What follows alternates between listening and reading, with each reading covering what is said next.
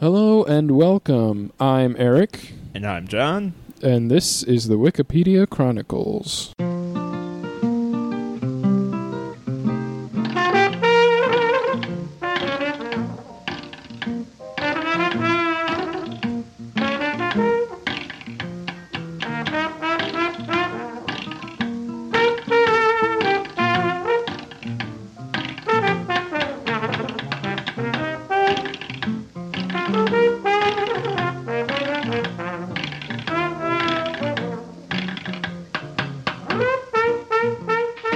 This is a podcast where we start with a random article, explore it, then follow the links and see where it takes us.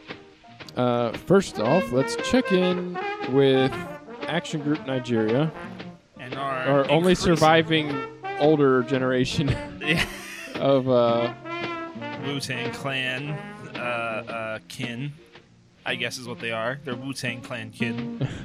Clan kin linked in. Yep. Action Group Nigeria is alive and well.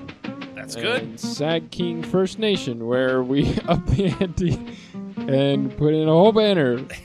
Is actually still there and Yes, has survived an entire edit by some other person. Now, I can't see the edit history because I'm not logged in. Yeah. Let me view the history here. See what was actually edited. It looks like there might have been 2 edits. There have been 2 edits since We have dropped the giant Wu-Tang Clan banner. Yep. In amidst the citations needed thing. And maybe the reason why it gets safe is because it's on an article. Not that it's not trafficked, but it's in a place where there aren't any citations to provide anyway. And maybe that's the key. Maybe if we just drop it in amidst parts of that people are like, we don't know about this. Maybe that's how people can get away with Wu-Tang Clan. Oh, this is weird. Okay, so the first edit since you edited in the banner thing, the person added in a date. Oh, wait. I think I know what's going on here. The name of this thing is Anomi Bot. I think it's just an automatic bot that goes in and updates, because what it did was it updated the date of the citation needed. So I think that's all that happened on that one. So that one was a fake thing. Okay. Doesn't count. Nope. Let's see what Colbert bot did. HTTP to... Oh, it's another bot. I should have figured because the word bot is in the name. I was hoping Colbert that bot. somebody was... Yeah, but what's the link? Why does it head... What it does is changes HTTP to HTTPS. So... I wonder why it's named Colbert. Like... Yeah, Is Colbert particularly secure? maybe that's like the last name of the guy who made it or something. I don't know. Or maybe it's named after the Stephen Colbert character, Stephen Colbert. But it's with a K. Oh, well then I have no clue. Yep. So yeah, that's still Kicking on along. there. So we're good to go. Let's see if maybe we can push our luck this episode then. But what do you have to start us off here? Well, not really a whole lot. A guy by the name of Henrik Robert, Norwegian sailor who competed in the 1924 and 28 Summer Olympics. Now, did live a good long time, was aged 84 when he passed away in 1971, and competed in 2 different types of Olympic sailing events. In 1924, he got the silver medal in the Olympic monotype event, and in Amsterdam in 1928, he got another silver medal, this time in the 12-foot dinghy event. Ooh. Neither of which I'm quite sure what. I'm just assuming a 12-foot dinghy is just a 12-foot longboat of some sort. I don't know if it has sails or not. I'm assuming it does, but for the probably full disclosure, don't know. Yeah. Don't actually know. The point is, though, the guy seemed like he was halfway decent, winning 2 silver medals 4 years apart. That's pretty substantiative. Yeah. Like, he's good at his. He was good at his sailing craft, man. Mm-hmm. No slouch. Well, my article is Regional Bell Operating Company. Baby Bells redirects here. And for the actress and singer, see Baby Bell Actress. And for the cheese, see Baby Bell with one L. But the Regional Bell Operating Companies, or the RBOC, are the result of United States versus AT&T, which is the U.S. Department of Justice antitrust suit against the former AT&T company. And on January 8th, 1982, AT&T settled the suit and agreed to divest its local exchange service operating companies. And effective January 1st, 1984, AT&T Corp's local operations were split into 7 independent regional bell operating companies known as Baby Bells. That's cute. So, yeah. Well, so, actually, currently 3 companies have RBOCs as predecessors. Obviously, AT&T, Verizon, and CenturyLink. And some other companies are also holding on to smaller segments of the companies. Well, this is interesting. Okay, so do we want to go into sailing? Do we want to come sail away? Or go into telecom? I feel like both avenues we haven't explored too much. I can't really exactly remember much sailing or boats. No, yeah, I mean, we've had, like, naval ships, but I don't think we've ever really done, like, sailing for sport or sailing for sailing's sake. Yeah, we had that one, like, rowing person or whatever that was. Yeah, we did have the... and Blazers had some boat stuff, but they were, like, rowing teams. Right, They weren't sailing teams. Right. So, like, we've had kind of boats before, but also kind of not. Yeah. At the same time, we've also had kind of electronics companies before, but nothing strictly... I don't think we've ever actually strictly talked about telecommunications. No, nothing I like... don't think so. Yeah, tough call. It would be interesting to read the history of exactly how evil AT&T is. American Telephone and Telegraph. You know, at this point, I feel like they missed the opportunity. But at this point, you think they could just get rid of the other T, right? Yeah, just AT. It's just AT, man. They're just at. They're where it's at. They could just make their symbol an at sign, and then have a little like blue ball dude sitting in there. Yeah, it's a totally missed opportunity.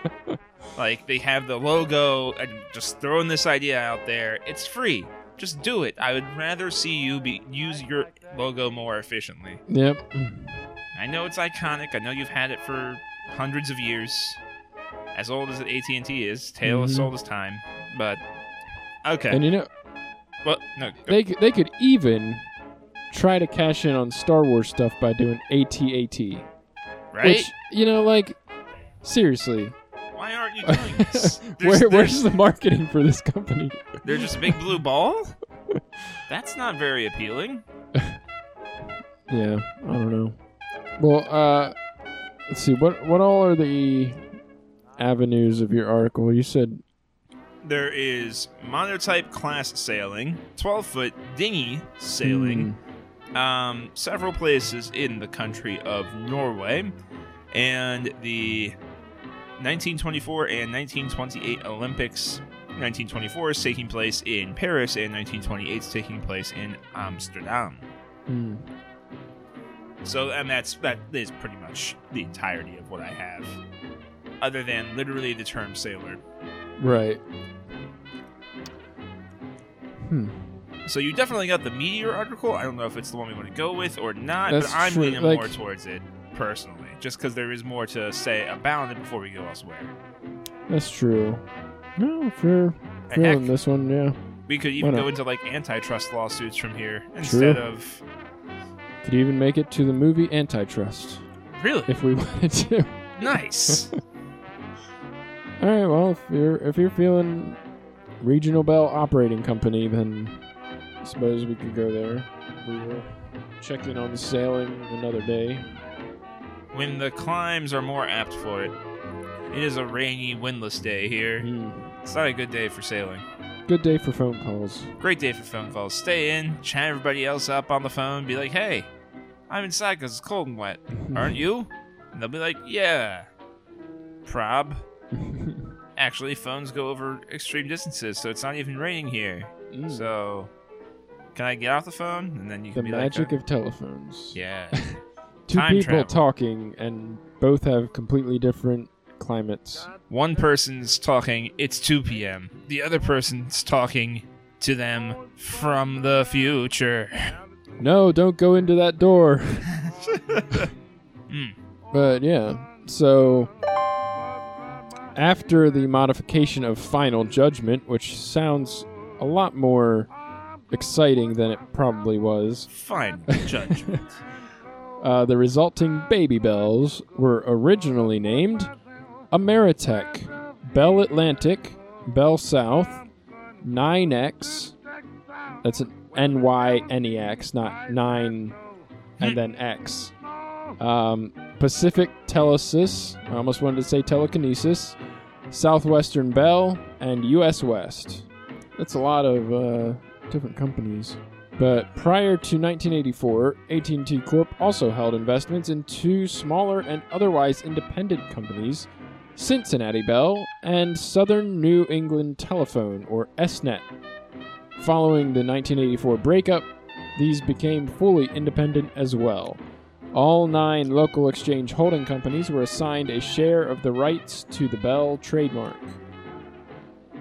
So this all goes back to, like, Bell, like the original telephone stuff. The like Alexander Graham Bell. Bell. Yeah. Telephone stuff. That's pretty crazy. That, Yeah. Like, there was that This- little separation. Yeah. This company's, like, still around. It's still around and still in your pocket, for God's Yeah. sake. Like, they're not even sort of dead. Verizon's one of the little bells. Yeah. They're all still just like, they're just one generation removed. They're all cousins. Yep. That's it. Like, there's that little removal Mm-hmm. company-wise, which is kind of impressive considering how many other changes even the tech industry has gone through, Mhm. with the exception of, like, Microsoft and Apple being, like, the companies that began the computer. Right. Like, even the internet especially, I think, America Online, companies that did the internet as a thing, as a service, they're gone. Netscape, Yeah. AOL, it's That done. is very interesting. Yeah. Like, see, maybe the difference is that AT&T kind of morphed with the times as it went along. You know, obviously it was originally had the telegraph part. They were like, Right. you know what? Nobody's using telegraphs. Let's move on. Go on to the new thing. And they kept moving along to the newer stuff. Now they're in cell phones and smartphones and like all this stuff. So with AOL, like they were not really progressive in their No. they were They like out of the gate they were like, whoa, blowing people's minds, but then it's like, okay, we we don't get really it. need you. And there's other options out Yeah. there that are better. They didn't, yeah, you're right. They didn't adapt to provide other services, and as a result, yeah. here we are. But AT&T, you're right. Like, they seem to like kind of step back. They weren't really laissez-faire, but they were okay with just kind of being in the background. Yeah. Like, people are going to use our services and not really notice that we're here, so we're just going to go ahead and step back for a minute. And then, as that happened, they were able to, end up providing internet and providing cellular phone service, and basically just building on what they already had to surge right back into relevance. Yeah.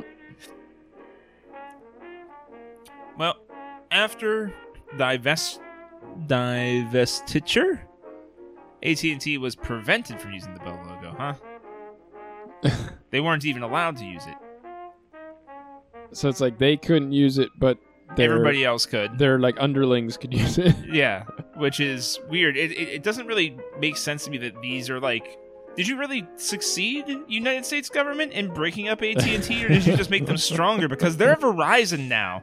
Yeah. I don't know if you've noticed, but you made them their own biggest competition. It just goes to show you that, like, all of this rivalry and anything between any company in any sort of media or anything, it's all just a big game of, like, a big facade. Like, there's really no other. Like they're all the same. And they're competing to further and further be like one another. Right. As soon as a new feature comes out, it's not going to be long before the other main player in whatever game you're talking about, has the same feature. Because, unfortunately, that's kind of the way innovation is. It's never been the case that we've seen in other articles where, like, we've come across a cool invention and, like, 7 different people from around the globe are like, oh yeah, I made it. Oh yeah, I made it too. And it was all within, like, the same year. Like, the fact of the matter is no matter how groundbreaking the innovation is, we're at a point in history where everybody's going to make it around the same time. There is no competition. There is different interpretations of the same thing. Yep. Which is both cool and terrifying. Depending on how that goes whenever things like artificial intelligence start being developed, that's going to be kind of a... Then we have, well, it'll be interesting to see AI war. Yeah. 2 different countries have their own AIs, and they pit them against each other. Yeah. And then the AIs figure out whenever they're talking to each other and fighting each other, why should we do this? We're way smarter than these people. Why don't we fight the countries we're from? And then they do that. Yep. And then Terminator happens. Ah, yes. Hooray. AT&T will play a hand in that. My money is almost, like, completely sworn to that idea right now. Like, already. So, many of these companies have since merged. By the end of 2000, there were only 3 of the original Baby Bells left in the United States. Bear in mind, the court decision came down in 1982, so that's only 18 years of existence that they had before they were all wrangled to death.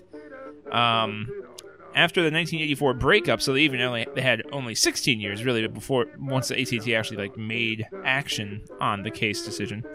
After the 1984 breakup, part of AT&T Corp's Bell Labs was split off into Bell Corp, which would serve as an R&D and standards body for the 7 Baby Bells.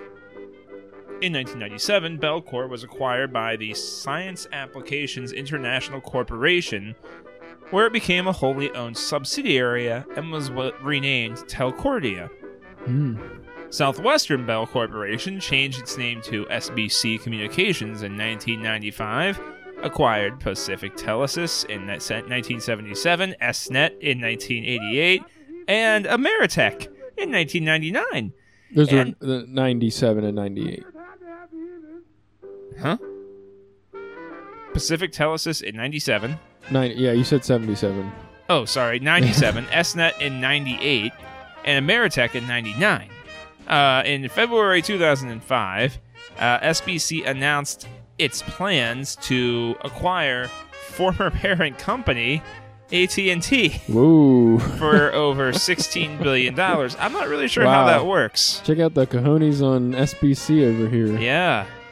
SBC took on the AT&T name upon merger closure in November of 2005.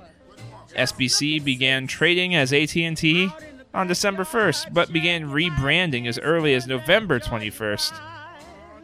And in 2006, Southwestern Bell, which was then AT&T, then purchased Bell South, which is, I guess, the southeastern branch of what Southwestern Bell did not have. So Southwest Bell bought Bell South. Yep. So we have... Man, they actually did it. Yeah, they bought most of those things, too. Look, like Bell... All of the little Baby Bells were pretty much eaten up by Southwestern Bell. Yeah. Yeah, you got all those... And then the remaining ones, it looks like, were Verizon. 9X in 1997 was acquired by Bell Atlantic. taking the Bell Atlantic name, which later, in 2000, acquired GTE, the largest independent telephone company, and renamed itself Verizon. So 9X and Bell Atlantic teamed up, ate a completely unrelated phone company, and then became Verizon. All right. It also acquired MCI. In the 90s. Yeah. Or in 2000 even. Yeah, that was Man, really quick. That recent. Yeah, Verizon has not been a thing for that long, apparently. Man. Not even 20 years. That is shocking. Hard to think of, actually. Because I thought it just came from a different part of the United States. And it turns out it just came from nothing. Yeah. Finally, we have good old CenturyLink, which was originally Century Telephone and took its current name in 2009 when it acquired Embark, the former local operations of Sprint Nextel, which also includes the former operations of Centel. Oh, so Sprint's also in this whole mix-up. Of course. The company, as CenturyTel, had acquired some Wisconsin Bell lines from Ameritech in 1998. CenturyLink announced in 2010 it would buy Quest for $10.6 billion. The deal was completed in April 2011. In August 2011, Quest branding was replaced by that of CenturyLink. Quest, a Denver-based fiber optics long-distance company, had taken over US West in 2000. So, cool. So, where the heck is, I guess T-Mobile is the one that I'm like, where are these guys? Like, they're the one that sprung up later, I guess. Nowhere. Yeah. And nobody wants them. Like, everybody else has been bought, and T-Mobile's just around. Between AT&T, Verizon, and Sprint, like T-Mobile's like this struggling the most. Yep. And there's a reason why. It didn't come from the original AT&T. AT&T is on a mission to reunite with itself. It got split up by the justice system, and it's trying to amalgamate back into a giant company again. Maybe AT&T is trying to develop AI so that it can just bring everything back to the source. It did. Maybe it did a long time ago, and the AI is working on solving the problem. That's why this is all like cascading into one another. All of these transactions and acquisitions, they're all just trying to come home. They're all just trying to make the AT&T AI whole again. I wonder how big a 1960s computer would have to be to become an AI neural network. It's under us right now. The whole United States is the computer. The computer is the Earth. The computer is the entire internet.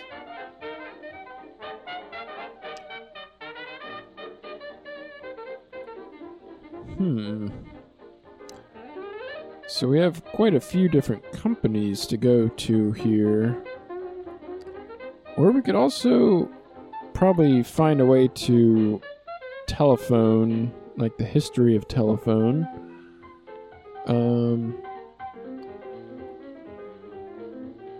Yeah, I mean, obviously this article mostly just talks about this specific, breaking up of the antitrust suit, but it might actually be pretty interesting to see the history of AT&T and how it got to be this big monopoly.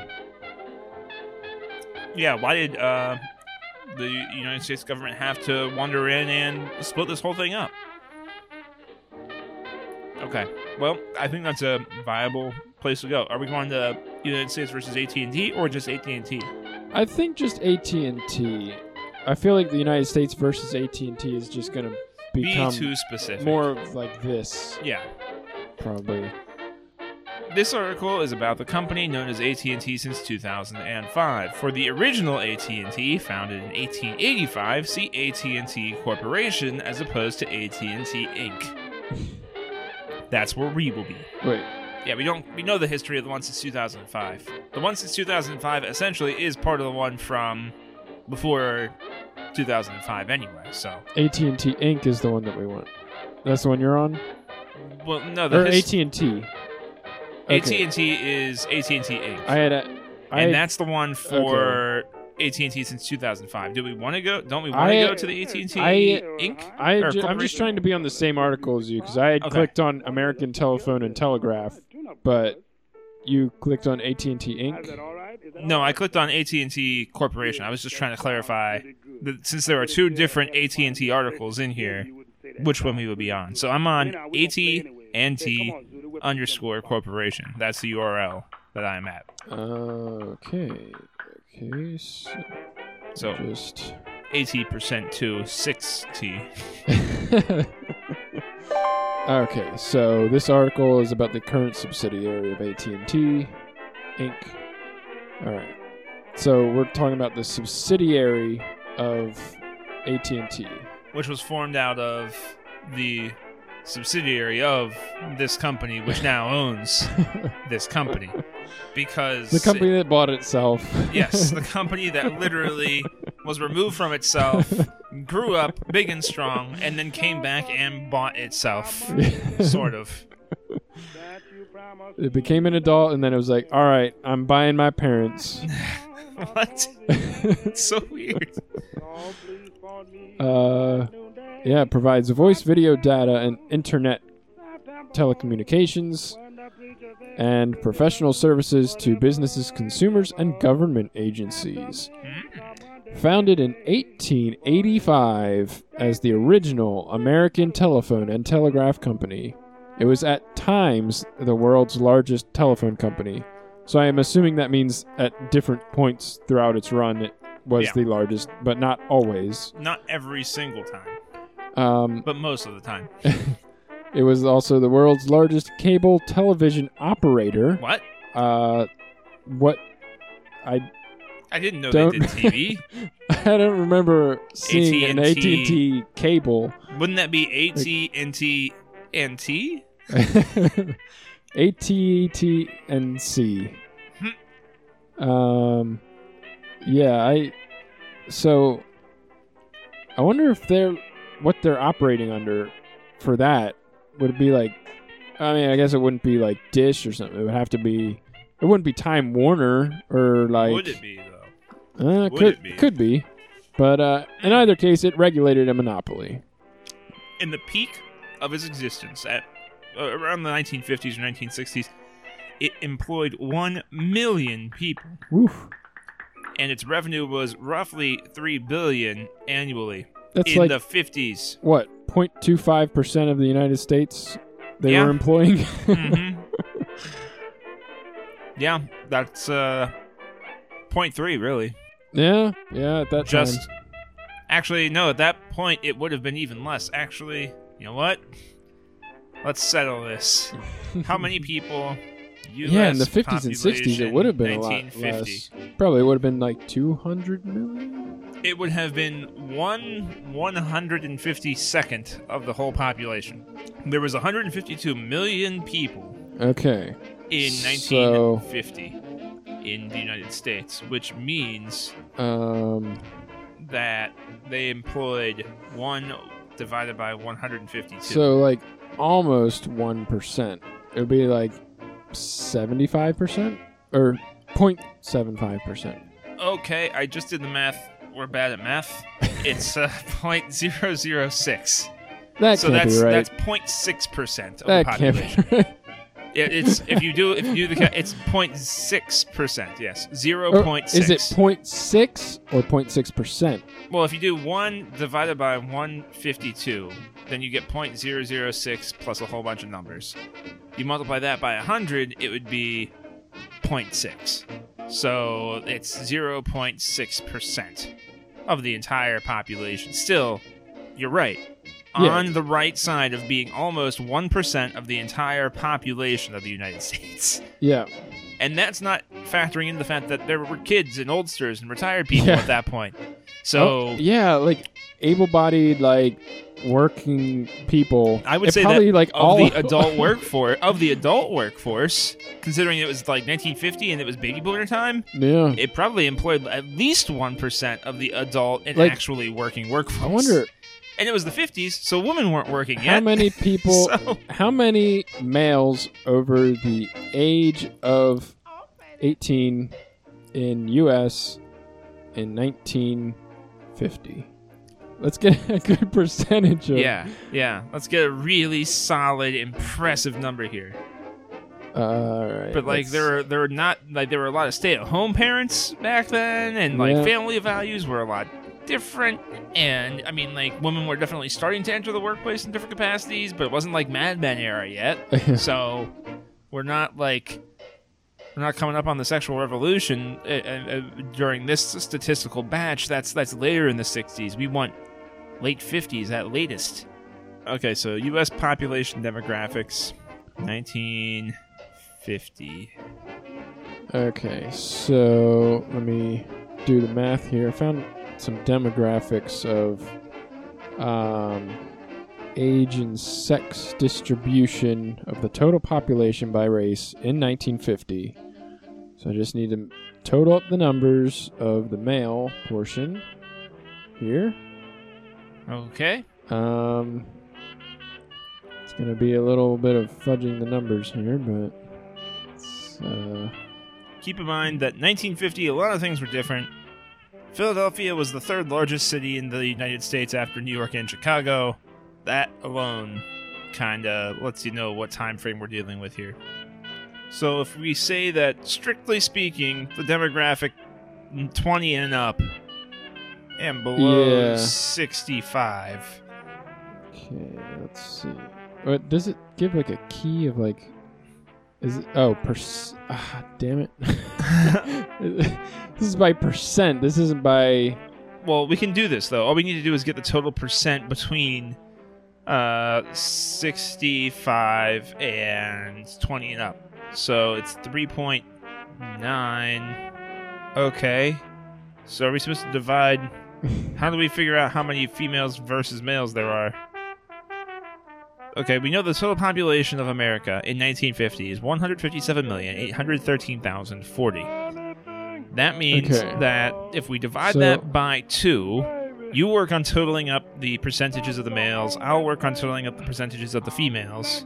We don't need the females. We're just looking for a male workforce. And I guess, but in the telephone industry, I feel like there were a lot of fair females. Amount of female positions. All the switchboard operators. Yeah, exactly. Oh, yeah. So I mean, we gotta take that into account. Okay, well, so I I'll got work on the percentages. I got my percentage of all the white males so far.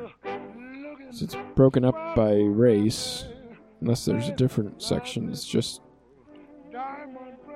not that. I have a feeling this isn't going to work out right. Yeah, probably not.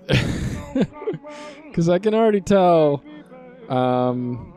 based on the percentages I just added together for white and black, that there's no way that white Why and... are you adding the percentages together for the race?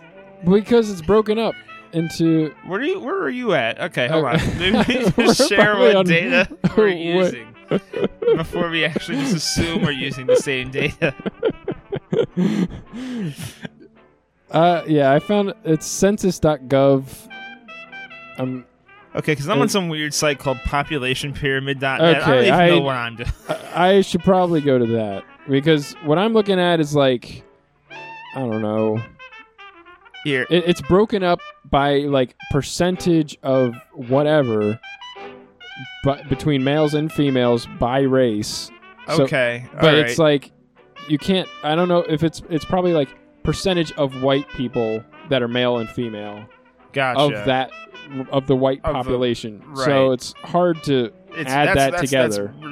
That's not efficient. Here, yeah. Try this link on for size, and then you're gonna see a bunch of. How about maybe? So I need 28.9% of whatever half of 157 million is. So 157 million divided by 2, 78.5 million times what? 0.289, right? There we go. 22,686,500 working class ladies in the United States in 1950. Okay. So you'll just need to add those 20 through 24 up to 59 through 64, I think it is, age bracket. Or 60 through 64. So I added up like 2.1%, 2.4%, 2.8%, 2.6%, 3.4%, 3.7%, 3.9%, 4.1%, and 3.9% to get 28.9%. Okay. Which this is much better than what I was looking at. Okay. I was see, my graph looked like this, but without the percentages beside the bars. So you just had annoying. to like eyeball it down to the bottom. That's not good. Okay, yeah, this is gonna work. This will be better. Okay. Let's see. Obviously, I'm looking at the blue. All right, here we go. All right. So yeah, once you get all those percentages added up, you just take it. You take 78,500,000 times 0. Whatever your result is. 500,000. Yeah, 78,500,000. That's half of the total population rounded down. Whoa, hold on. That's not right. Okay, so all right, so I'm trying to do a percentage here. Let's see. Right. So what was your overall result? Was it like 30 something? 23.8. 23.8. Okay. So, but also, I found something that's probably much better in general for our purposes here. Okay. All right. What I do we got? found the 1951 census. Why did they do it in 1951? That's odd. No wonder we didn't find it. And it has a section, civilian population, farm and non-farm by age and sex. Oh, so they have that's much better. A total of population overall from 20 to 24 years old. So I'll just do 11,588 plus 39,672 plus 26,084, and that is the total farm and non-farm, male and female, altogether between the ages of 20 and 64, 77,000. It must have been in millions, the numbers you typed, right? It says in thousands, so I have to add thousands. Okay, so times 1,000. 77 times 1,000. Right.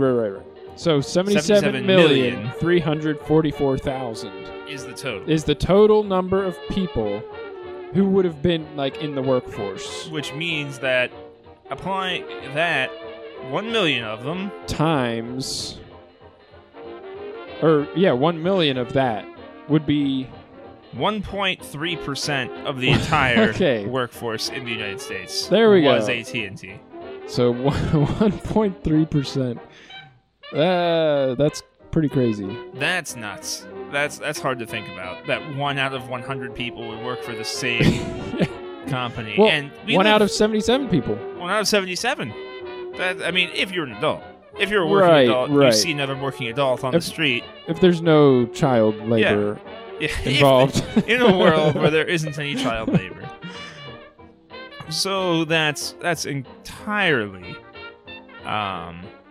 insane. Oh, we got a history of AT&T article too, if we find that this isn't really scratching the itch that we've discovered. But so in 2005 AT&T was purchased by Baby Bell. So by that's SBC. That SBC thing that we talked about. Right. I don't remember them changing their name to Baby Bell, but that would be funny if the Baby Bell was the one that ended up being the dominant bell. They own the I'm a Baby Bell, but I am becoming the Daddy Bell. I am become Baby Bell, destroyer of AT&T worlds. So AT&T started with the Bell Patent Association, a legal entity established in 1874 to protect the patent rights of Alexander Graham Bell himself after he invented the first telephone. Wait, so they created an entire patent association just to protect his patents. Yeah, and he only made one thing. He made the phone. They protected all the patents phone regarding the phone. It was so important. They made an entire association around it. Originally, it was just a verbal agreement too. It was formalized in writing in 1875 as the Bell Telephone Company. In 1880, the management of American Bell had created what would become AT&T Long Lines. The project was the first of its kind to create a nationwide long-distance network with a commercially viable cost structure. The project was formed and formally incorporated in New York State as a separate company called the American Telephone and Telegraph Company as of March 3rd, 1885.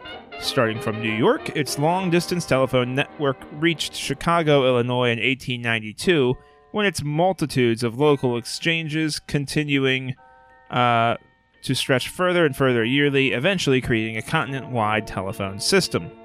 On December 30th, 1899, the assets of American Bell were transferred into its subsidiary. Yet again, a weird history of the parent company being eaten by the subsidiary, but it started early on, apparently. Yeah. With Bell Telephone Company being transferred into AT&T, which was formerly AT&T Long Lines. This was because Massachusetts corporate laws were very restrictive and limited capitalization to $10 million, forestalling American Bell's further growth. With this assets transfer, AT&T became both the parent of American Bell and the Bell system. Man, I'm just in wonder about how crazy of a task it would have been to have a install company telephone lines. Yeah, all the way just between New York and Chicago. Having had nobody do this before, having the technology be brand new, having it being kind of garbled and sort of crappy from across the bloody room, and still getting it to work. Thousands of miles and getting it into every single house. Can you imagine? There's probably literally hundreds of millions of houses. Yeah. Yeah. That was it, especially at that point in history. That was when the United States population had to be pushing over 100 million by that point, right? Yeah. It was pretty. We were pretty big. We weren't the tiny little nation that won the fight with Britain at that point. Yeah. Late 1800s, early 1900s, we were getting a lot of people in from other countries, and it was we were starting to really see a population boom. So that's that would have been a feat. Because it's not like the railroad where it's oh, well, you built one line across the country. Good job, you're done. This is something that, you build to Chicago, but then you also patch it into every house in the two largest cities in the United States. Have fun. Yeah. And, then eventually, when they get it all spread out, through the whole country, they have to, other companies have to tap into that same thing. They're not going to build 5 separate telephone lines just to accommodate the other companies. Yeah. It's hey, can we just jump in on this one, have the customers pay us to use our services? But of course, why wouldn't they? And to me, it seems like they were kind of the United States allowing them to be the ones that invented everything and built everything kind of was stupid. How do you expect them to not become a monopoly when they're the ones that, under their own hand, literally made the entire network? Yeah. You can't really have very good competition when the people who build it and control all of it and every facet of it. Yeah, you feel like the United States would have been hey, let's us install all of the infrastructure. And you can be on it, but you're just going to teach us how to do it, and then the U.S. Army Corps of Engineers or somebody neutral is going to put this in, and then you can use it. That's a smart thing to do. Right. Make it part of the roads system, or the highways aren't all repaired by one construction company, but you know who made sure that they got there? The government. Yeah. That's what needs to happen. It's not a matter of who tends to it after the fact or who uses it. It's a matter of, okay, we want to keep this running. The government doesn't want to do the maintenance part. Just wants to do the planning, because otherwise everything's going to get weird. Yeah. I think we must have learned that lesson by the time the interstate system came around, because that's a little bit later in history, and the government did do that one. Yeah. So, like, you don't see like Chevrolet building roads all over the place. Yeah, right? You know? Like that's nuts. That would not work out. No. Like, all right, we'll use the roads. You can use the roads too, but Chevy built this, so this is Chevy only Chevy highway. Chevrolet or shove on out. A Chevrolet dealership like every 20 miles. Chevrolet sponsored rest stops. They only sell Chevrolet shaped sandwiches. They're in the Chevy shape. We only show Chevy Chase movies. The only people we employ live in the town of Chevy Chase, Maryland. So, the AT&T was mainly involved in the telephone business, and although it was a partner with RCA because it just needed to control everything, it was reluctant to see radio growth because of that might diminish the need for telephones. Which at the time, wired versus wireless. The constant struggle. It began that early. Like, it's hard to think about it, but it's true. Like, if radio had been developed better, could have been a cell phone sooner. That's true. I mean, it already was essentially a cell phone. It was It's just a cell phone that everybody can listen to. Right. It was just a voice that came out of the air. What's a cell phone? It's the same thing. It's just for you. You have your own radio station now. Yeah. Congratulations. We have very, very dialed in frequencies. Yeah. That's all that it is. So I can see why that would worry them. So it established station WEAF, WEAF, in New York as what was termed a toll station. AT&T could provide no programming, but anyone who wished to broadcast a message could pay a toll to AT&T and then air the message publicly. Kind of cool. The original studio was the size of a telephone booth. The idea, however, did not take hold because people would pay to broadcast messages only if they were sure that someone in particular was listening. And as a result, WEAF began broadcasting entertainment material, drawing amateur talent found among its employees instead. Opposition to AT&T's expansion into radio and an agreement with the National Broadcasting Company to lease long-distance lines for their broadcasts resulted in the sale of the station and its developing network of affiliates to none other than NBC. See, I'm actually kind of wondering about their reluctance for radio growth, because if they own the radio growth, what is the problem? Yeah, I don't know. Like, it seems like that would be pretty lucrative technology, and maybe arguably kind of like, I think AT&T, this is one of the few instances where AT&T could have been caught slipping up.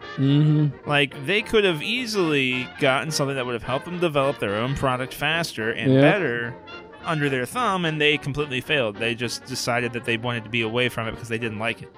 Yeah, like, I could see if it was some other company doing this radio thing, they were like, whoa, hold on there. Okay, yeah. I don't like this at all. But if they were already partners with RCA, why didn't they just kind of be like, listen, RCA, buddy, hey.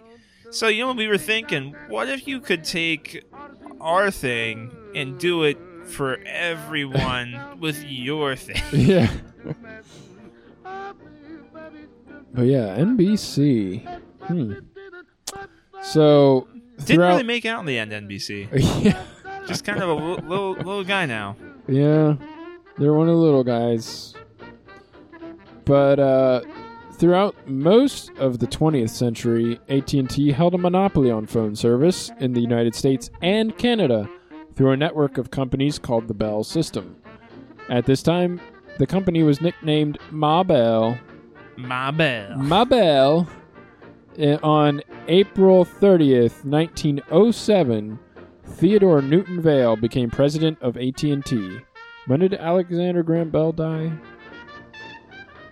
I guess he would have been pretty old at that time, because he was already pretty old when he was doing the telephone stuff. Yeah, he was not a young man.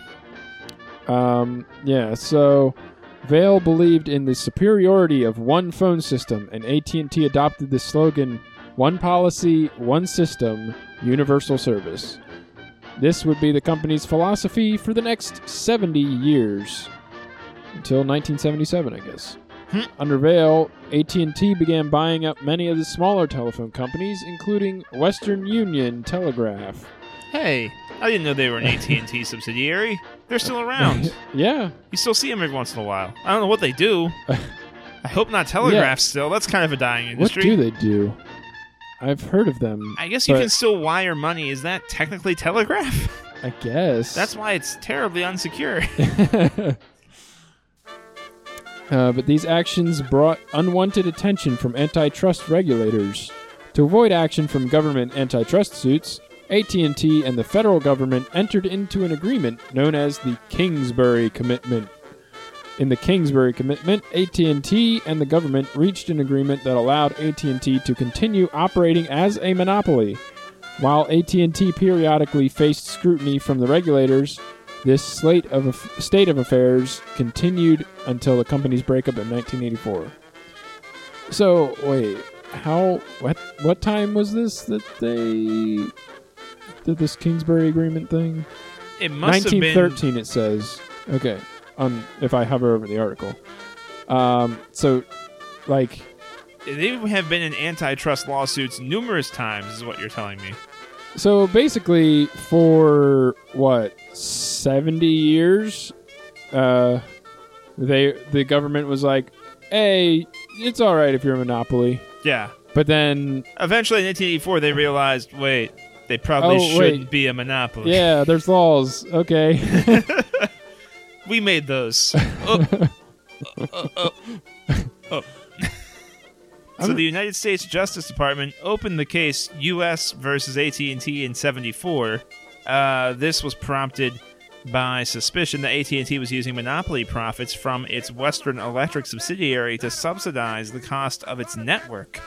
A violation of antitrust law. Oh, AT&T, you blew it. You had a good thing going, and then you used a power company, I guess, that you own to pay for your network? Yeah, I don't know. I'm a little fuzzy on how all this... Well, if you own the electricity company, and you own the network, and you own the thing that makes the power for the network that you also own, and then you use money from... So you're not cycling money back into anywhere. It's all going around in your own... because your network has to pay for the electricity. You own the electricity, and so you just take the profits, and then you pay for the profits the electricity company makes that you get the network to pay. Oh, God, it's so confusing. But the point is... the money just goes back and forth forever. Exactly. It doesn't leave. So that's bad for everybody. Yeah, because you want it to circulate out into other areas and to other companies. Hypothetically to other companies. Right, yeah. Unless you own every other company in the United Unless you States. already own everything and have been told by the government that was fine, like AT&T. Yeah. Yeah, unless you screwed it all up at one point, Yeah. That was pretty stupid. I feel like they had a really good thing going, and then it was just kind of like, wait. Yeah, like they literally had the U.S. be like, "Hey, it's okay if you're a monopoly." Yeah, and then like at the middle in 1913, that was like at peak. Like the unions are coming, workers are getting their rights, and we're gonna break up all the monopolies. That was that time, man. So that's like the start, and they were just like they got through in. it. Yeah, they got in at the door, and then they messed up. Yeah, that's really. Now, they should have just kept a low profile and been like, all right, we'll just keep doing our thing. Now, whoever was pursuing this must have been pretty tenacious because it took 10 years almost for them to get a resolution. Yeah. The case started in 74, and it took until 82 to get a ruling. And then 84 to actually break it up and everything. Right.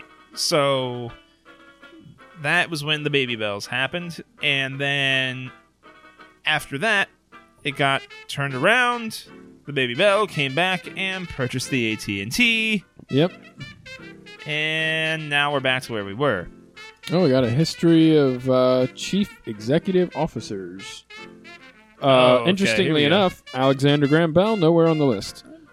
And we have a couple repeats, actually. That's so strange. Like, you wouldn't think there would be repeat presidents of a company, but there are. Yeah, it looks like the list of, the United States presidents. Yeah, they got reelected. Deal with it. We got Theodore Newton Vail, started it out from 85 to 87. Some dude named John Hudson from 87 to 1900. Very nice beard on that guy. Yeah, man, look at that thing. That's crazy. Frederick Perry Fish from 01 to 07. Theodore comes back from 1907 to 1919. Then you have Henry Bates Thayer from 1919 to 1925. 1925 to 1948 sees Walter Sherman Gifford. Nice long stint there. Yeah. Leroy Wilson fills in for 3 years after that. Picking up in 1951 is Cleo Craig. And then they changed the configuration of the company under the reign of Frederick Capel. Between 1956 and 1961, Capel served as the president, and then from 61 to 67, after they reconfigured, he became chairman. Followed by H.I. Romneys from 67 to 72. John D. DeButts from 72 to 79. Charlie Brown from 79 to 86. James Olson. Wow. Jimmy Olsen from 86 to 88. Robert Eugene Allen from 88 to 97. C. Michael Armstrong from 77 to 2002. And David Dorman from 2002 to 2005. Do you realize that the whole sad, frustrating debacle of breaking up the monopoly happened under Charlie Brown's tenure? He got a rock. That's awful. That's hilarious, he though. He walked out of the meeting and just said, "Good grief." Oh my god. The entire time he was in there, it was just... That's why they lost the lawsuit. He couldn't hear them. He couldn't hear the adults. Good going, Charlie Brown.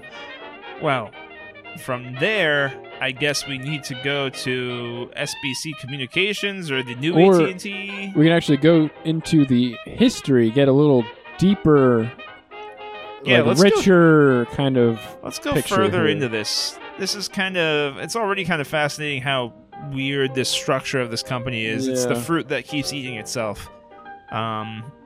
Between, AT&T coming out of the Bell Company and then eating the Bell Company and then the baby Bell coming out of that company and then eating AT&T. Yeah. And AT&T is still AT&T. Like, nobody has minded the fact that it has stayed the same name-wise.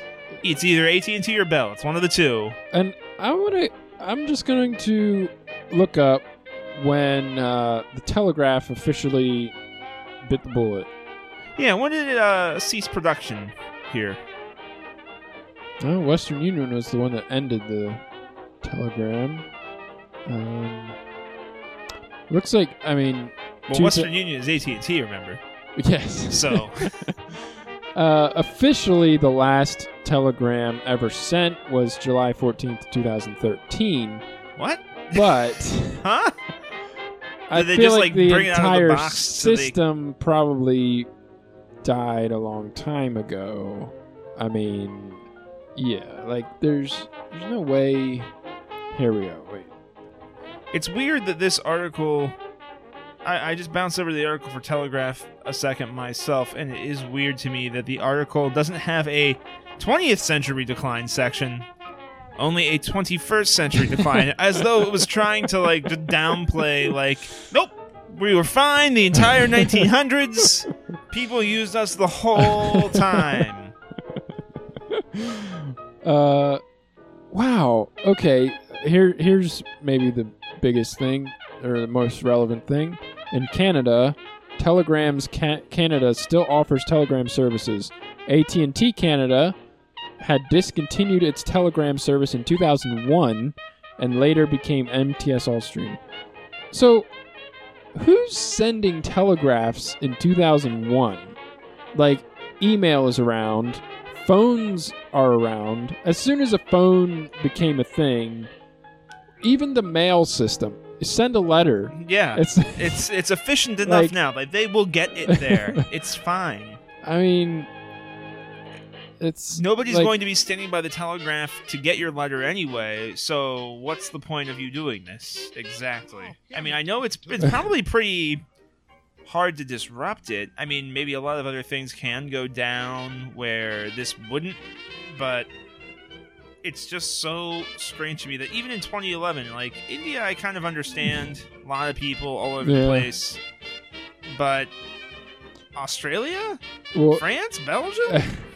Here's an interesting little bit from just before the 21st century decline. On Monday, 12th of July, 1999, a final telegram was sent from the National Liberty Ship Memorial, the SS Jeremiah O'Brien, in San Francisco Bay, to President Bill Clinton in the White House. Officials of Globe Wireless reported that the message was 95 words, and it took 6 or 8 minutes to copy it. Then they transmitted the message to the White House via email. The event was also used to mark the final commercial U.S. ship-to-shore telegraph message transmitted from North America by Globe Wireless, company founded in 1911, etc., etc. So, 95 words, 6 to 8 minutes. That is not efficient. Pick up a phone, send an email. This is 1999. You can send an email. Like, I feel like, I don't know. In the 70s, I feel like it was about time for the telegraph to go. I mean, once we had fax machines and stuff, like there was. I don't really understand why a fax machine would even compete with a telegram anyway. Am I going to sit there and like tag all of the contents of a page to you? Yeah, when you can send a literal picture of the thing. Or since the 1800s, I could have picked up a phone. Yeah. Since the 1900s, at least. I mean, it took them a while to get the networks established, sure, but like I could call places. Yeah. By time. Yeah. So I'm thinking, just based on general, knowledge of time periods, I would think the 70s is really when the telegraph pretty much started becoming useless. But because, like, you see in, like, the 50s and 60s, there's still kind of, like, I don't know, an old-timey kind of feel. I feel like it's the 70s really kind of turned a corner into more a modern era. Right. And that's pretty much when there was enough phones in enough places in the world, I think, that, So, all right, so... But if you want to, itelegram.com, it will let you get online, and you can send a telegram from the United States to other places. Mailgrams start at $18.95 and include up to 100 words delivered in 3 to 5 business days. What a great service the Telegram is. So if you want to send less than a tweet on Twitter for $20 and have it get there in a week, then you can. If you really want to, you nerd. Oh, man. Never ever wanted to send the words happy birthday for $19. Nope. I barely want to do it for the price of a birthday card. Oh, man. It says an exceptional value for sending non-urgent messages. Oh, yeah? I don't know about that. I think you're calculating into the fact that, like, we live when we do. Get this. If you want it delivered within 24 hours between the days of Monday and Friday, you can send it first class priority telegram for $28.95 plus 75 cents per word.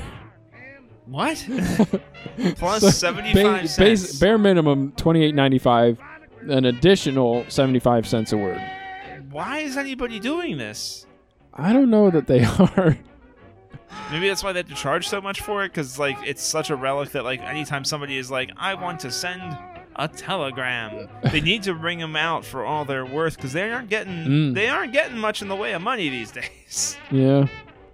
What's their sample telegram look like? Oh, it just looks like a typed up letter. Okay. I mean, I don't know what I expected. Yeah. But yeah. I mean, maybe as like a birthday gift to like somebody who loves like old-timey things or maybe a grandparent or but something. I don't know. Like, maybe. But even then, like, no. Still, It's- like, you could get you could type up a letter and mail it in the mail for the cost of a stamp at that rate. Just use the old It's courier font. Literally, it would get there the same amount of time. Just find a typewriter. It'll cost you 45 cents to mail it. Like that's pretty good. That's good value comparatively speaking. Compared to $18.95, I think so. I think you're saving some money there. Okay, so back to AT&T. Yeah. AT&T lines and metallic circuit connections as of March 1st, 1891 seem to have reached up to Buffalo, New York, around the perimeter of Lake Erie, down to Pittsburgh, to Philly, Harrisburg. Looks like Scranton may have gotten in on the action there. New York City itself, Philly, some of Long Island, Boston, Providence, Rhode Island, definitely the cities in Connecticut that are notable. And also, of course, Washington, D.C. Man, they really got around those first few years. They did. I mean, they covered most of the northeastern corridor with their early network already, so that was pretty impressive. So the formation of the Bell Telephone Company superseded an agreement between Alexander Graham Bell and his financiers. Principal among them, Gardiner Green Hubbard and Thomas Sanders. Renamed the National Bell Telephone Company in March 1879, it became the American Bell Telephone Company in 1880, and by 1881 it had bought a controlling interest in the Western Electric Company from Western Union.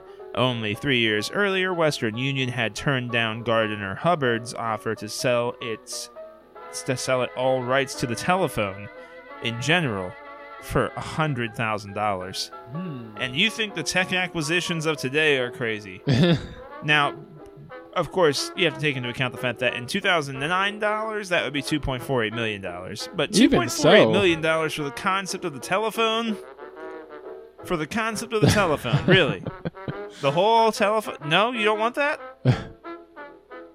That's pretty good. That's pretty good value. Yeah. If you're living in a world without any phone, pay like $10 billion for YouTube, like, then I'd say that's a pretty good deal. That's a great deal. And if you were Western Union, you had that kind of money back then. You were just being stupid. In 1880, the management of American Bell created what would become AT&T Long Lines, which we discussed earlier. Bell's patent on the telephone actually expired in 1893, but the company's much larger customer base made its service much more valuable than alternatives, and substantial growth continued.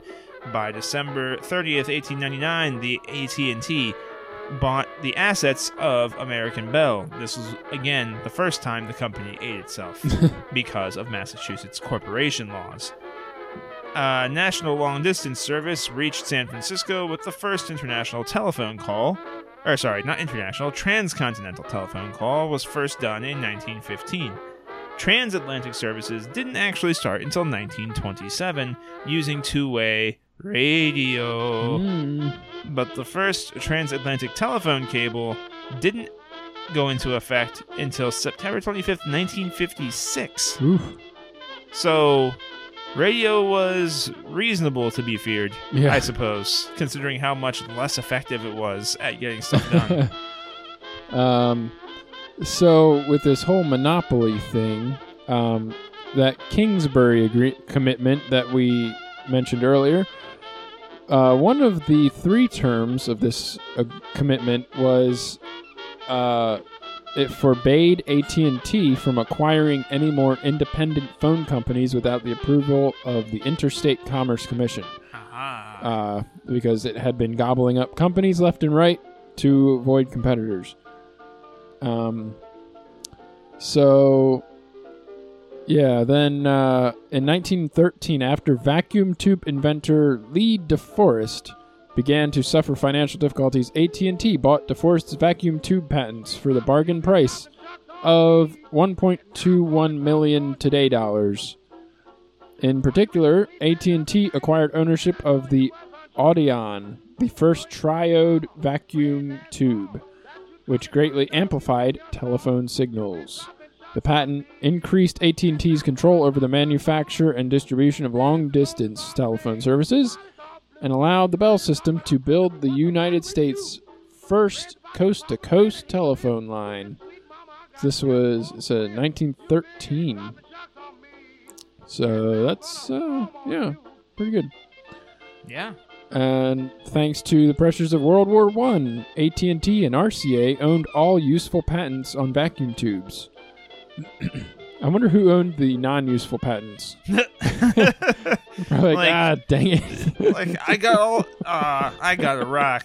It was Charlie Brown. Charlie Brown. The unuseful patents. Until he became CEO of AT&T. That's all AT&T is. It's just a history of things trying to consume themselves to try to get back at other people. That's all it is. Yep. They tried to get back at Western Bell. They tried to get back at Massachusetts state law. They tried to get back at the antitrust courts. Yep. It's just, AT&T is just vicious. Vicious.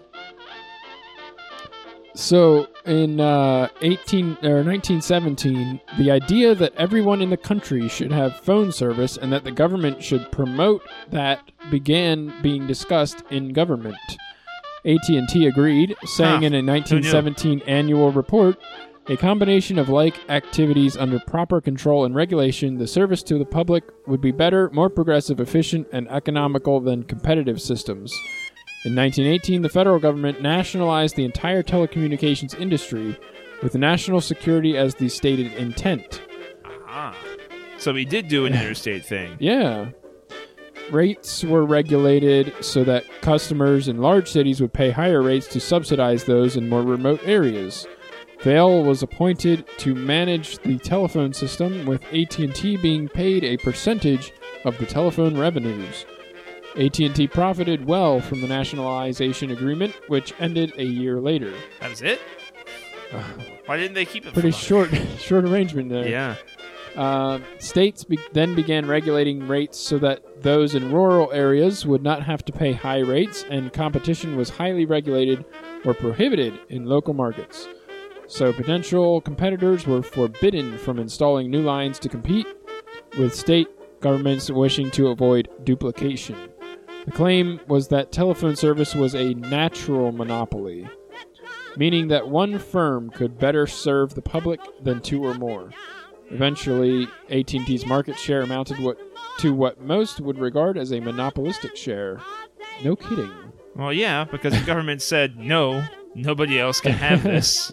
AT&T will have this. That's what happens. I don't know what the government was expecting. So AT&T, RCA, and their patent allies and partners finally settled their disputes in 1926 by way of compromise. AT&T decided to focus on the telephone business as a communications common carrier and sold its broadcasting subsidiary, Broadcasting Corporation of America, to RCA. The assets included station Leaf, which for some time had broadcast from AT&T headquarters in New York City. In return, RCA signed a service agreement with AT&T, ensuring any radio network RCA started would have transmission connections provided by AT&T. Both companies agreed to cross-license patents, ending the aspect of the dispute. RCA, GE, and Westinghouse were now free to combine their assets to form the National Broadcasting Company, or NBC network.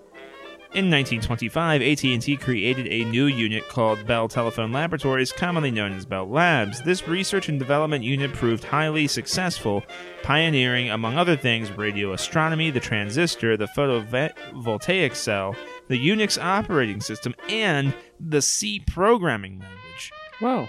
AT&T is responsible for a lot of stuff. They really are. AT&T ranked 13th among United States corporations in the value of World War II military contracts. In 1949, the Justice Department filed an antitrust suit aimed at forcing the divestiture of Western Electric, which was settled 7 years later by AT&T's agreement to confine its products and services to common carrier telecommunications and license its patents to all interested parties.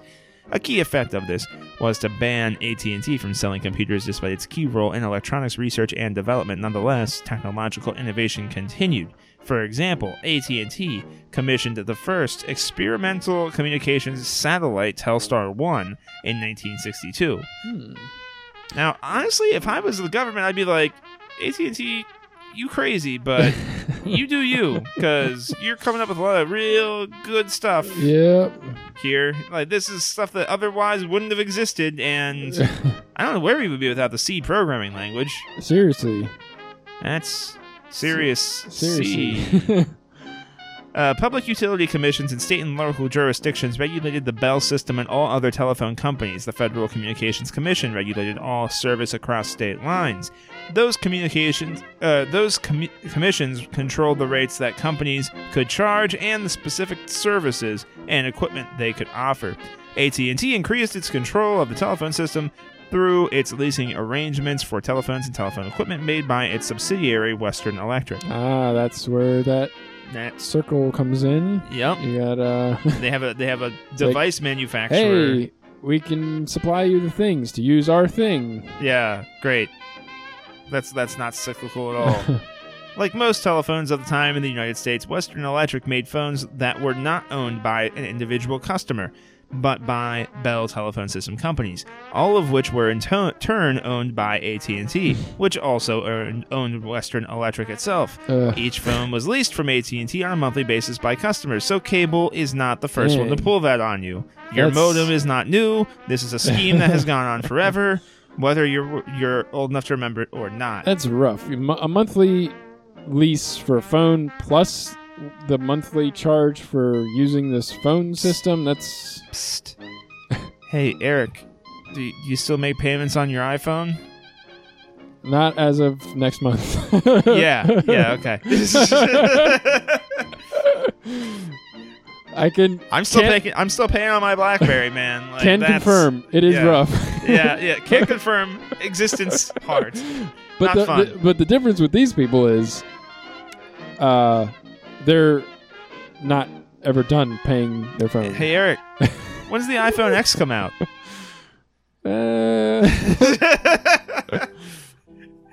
Hey, Eric, when you're eligible for an upgrade? Like, they make you think you're free. You are not. Verizon has learned from its parent company. They have. They have instated, in fact, the very same policies they had before. They just found a different way to package them. A non-monopoly way to package it. Yeah, as luck would have it, unfortunately. See, that's the problem. It's all the same. It's gonna happen anyway. Yep. What's the difference? There isn't really any. That's the thing. It's not even a matter of being cynical, being realistic. It's just like, well, I don't need to get bent out of shape about this. Hey, you can't be in a monopoly and do this thing. All right. Well, all right. Let's do this thing in a different way. Let's do this thing by way of splitting up into 7 different companies that are loosely affiliated and also will buy one another out in a couple of years and then become 3 companies that'll all be buddies. It's not. It's just not. Yeah. It's just not worth. It's just not worth the effort. Yeah. May as well just let it be. So then you got the whole breakup and blah blah blah and that stuff, and you got the restructuring in 1991. So it seems like it took a couple years to once they spun off all the little guys. Yeah. Western Electric was renamed AT&T Technologies.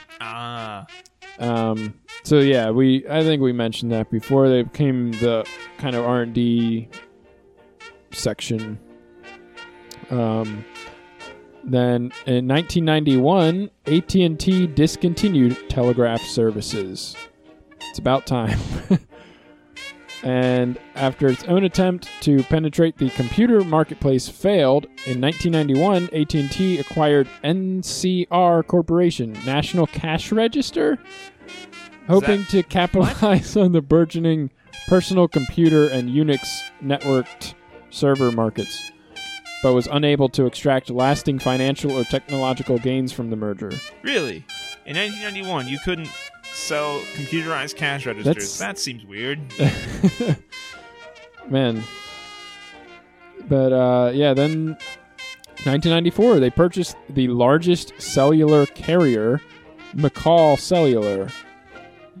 And how did McCall Cellular, with a name like McCall, become the whatever? And how is it that AT&T hadn't? Well, I guess just they were developed it themselves. They still had a grudge against radio stuff from so long ago. So they didn't even think about it. Until we don't want that wireless. We want to keep everybody on the ground where they belong. And in 1995, they purchased long-distance provider Alaska Communications. And FCC approval required the company be run as an AT&T subsidiary rather than a more likely absorption into AT&T Communications. And so they were trying. Yep. And when that didn't work, they sent SBC out to do the dirty work for them. In 1997, AT&T hired former IBM executive C. Michael Armstrong as its CEO.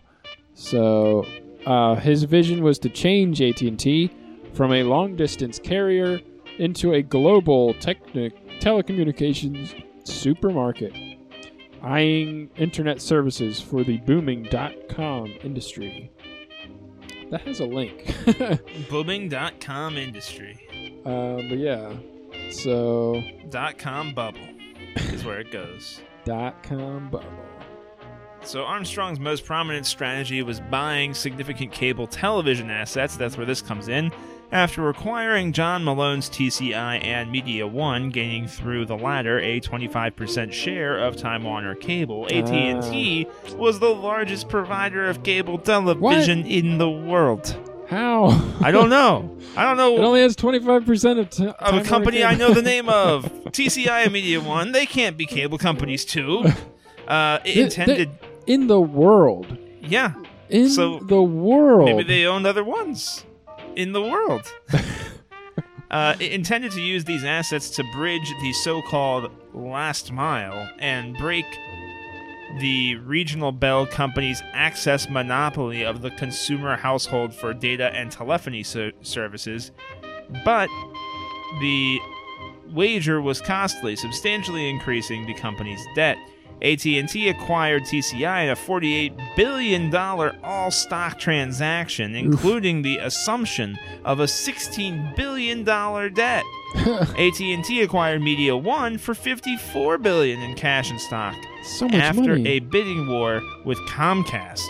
In 1998, AT&T announced a U.S. $1 billion alliance with BT to offer global voice-over IP or VoIP services called Concert, sparking rumors of a potential merger, but the parties fought for control of the project and could not even agree on the alliance's name.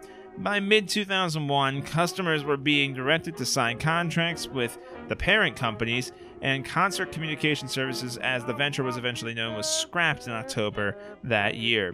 In 1999, AT&T acquired Olivetti and Oracle Research Lab from Olivetti and Oracle Corporation. In 2002, it closed down the research part of the lab.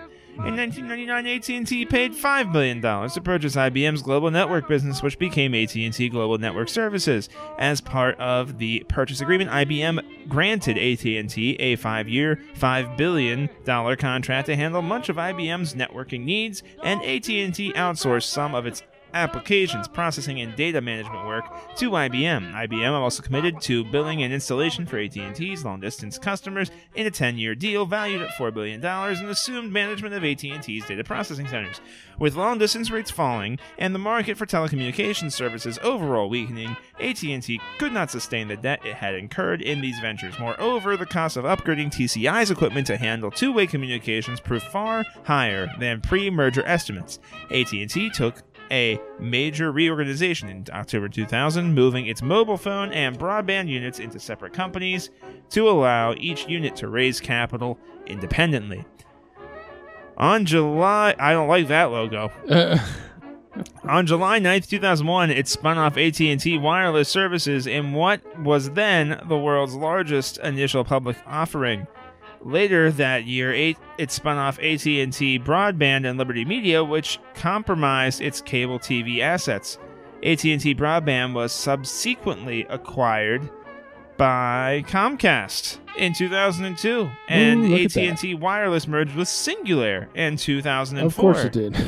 The merged wireless phone company operated as Singular until 2007 when it became AT&T Mobility, which is after it got taken over by SBC, which decided it wanted to be AT&T again. So, yeah, cool, Yep. whatever. Just a lot of TCB. And even Comcast got in on this. They have their old broadband arm now, so that's neat. In 2004, the U.S. government eliminated equal access regulations that allowed long-distance phone companies to access the networks owned by the regional bell carriers at fixed rates. This ultimately caused AT&T to move away from the residential telephone business, declaring in the process that it would no longer market residential telephone service. Instead, its residential focus shifted to offering a voice service over a broadband internet connection called AT&T Call Vantage. And that is so weird because that is them going away from marketing the network that they themselves built. Yeah. Then we get the rise of SBC, which we talked about before, where it bought itself, bought its parent, and then in January 1999, SBC announced it would purchase Comcast Cellular for $1.7 billion plus $1.3 billion of debt. And during 1999, SBC continued to prepare to be allowed to provide long-distance phone service. In February, SBC acquired up to 10% of Williams Company's telecommunications division for about $500 million, who were building a fiber optic network across the country and would carry SBC's future service. So, SBC bought Comcast. Comcast Cellular bought AT&T. AT&T, right? So and then SBC bought AT&T. Right. Yeah, it makes you crazy. It makes you insane having to read through this.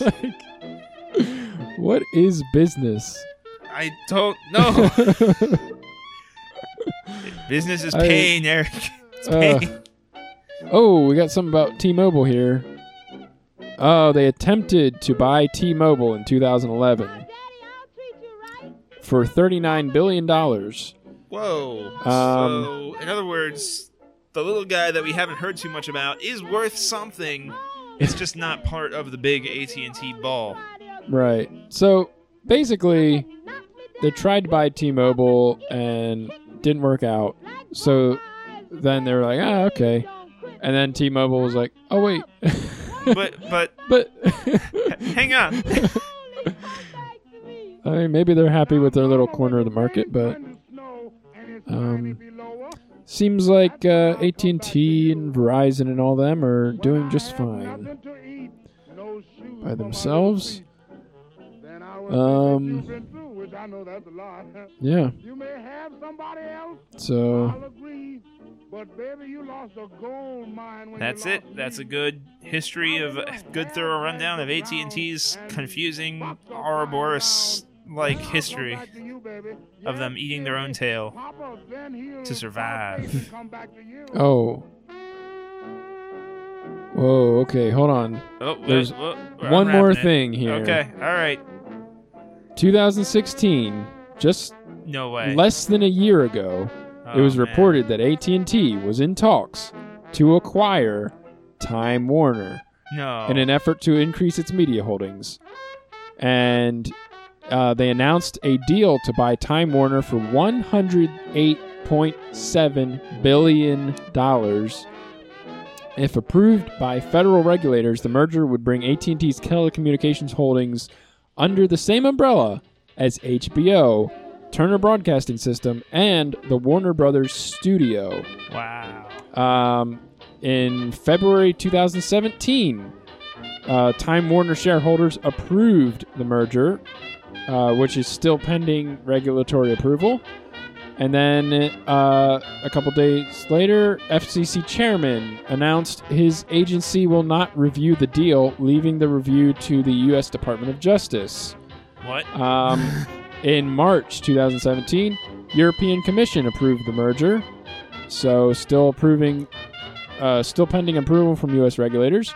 Now, it is important to note here that the FCC chairman that refused to review the deal is Ajit Pai, who is a former attorney he was the former legal officer for, guess who?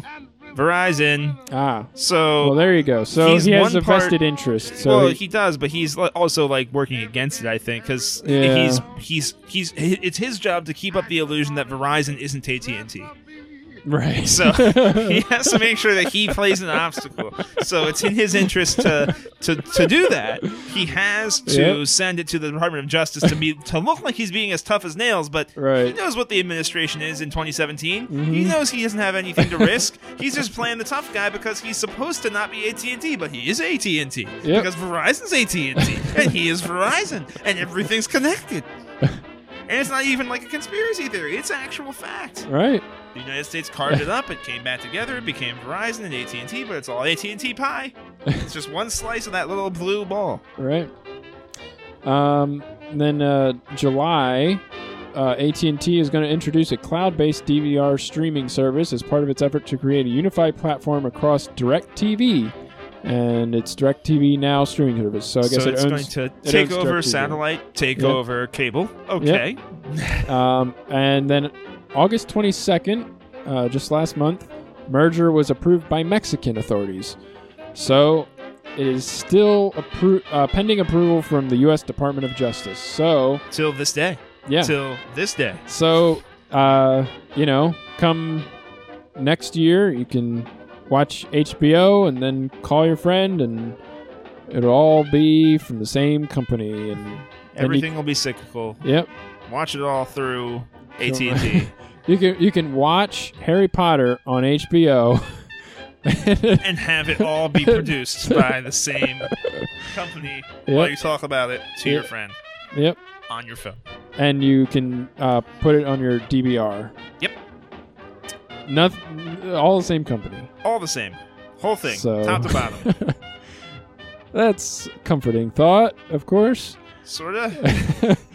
Yeah. So there you have it. From Regional Bell Operating Company to History of AT&T. So I would like to thank our new Facebook-like, Fran Rumpf. I don't think either of us have a mutual friend in her. Nope. But, so, I mean, good on her for... I don't know if she listens, but she liked the page. So that's something. Welcome. Hope you enjoy what we have to say, and maybe, I don't know. Yeah. Get some knowledge out of it, as we initially intended, but often fail to deliver. Yeah. Usually, most of the knowledge actually comes from George. Yep. who actually knows like what we're talking about inherently and is able to contribute to the page. So we appreciate it as ever, George. It's never a bad thing for us to be enlightened or corrected. Absolutely. I mean, that's the imperative thing here. Mm-hmm. Like, deliberately spreading misinformation is not what we are trying to do, but by way of us putting Wu-Tang Clan in links to articles that has nothing to do with the Wu-Tang Clan, among others, we will surely be misinformed by other people who have done similar things before us. Oh, yeah. I would like to thank, as always, Louis Armstrong for our theme song, and Billy Murray for our outro song. Good old Bill Murray. So, thanks for joining us. I was Eric. And I was John. And this was the Wikipedia Chronicles. Yeah, going into the rabbit hole of U.S. companies is always a little bit scary. Yeah, it shouldn't Seeing be. how much is all just connected. Yeah. That's not fun. It shouldn't be that messed up, but it oftentimes very much is. So much so that we forgot to Wu-Tang Clan. Yeah. But I don't want to put Wu-Tang Clan on AT&T. It'll be I incinerated. don't want them to own that too. I want them to keep away from Wu-Tang Clan. We need to keep one thing out of their midst. And I know Wu-Tang Clan's motto, but I mean, Man, AT&T ain't nothing to,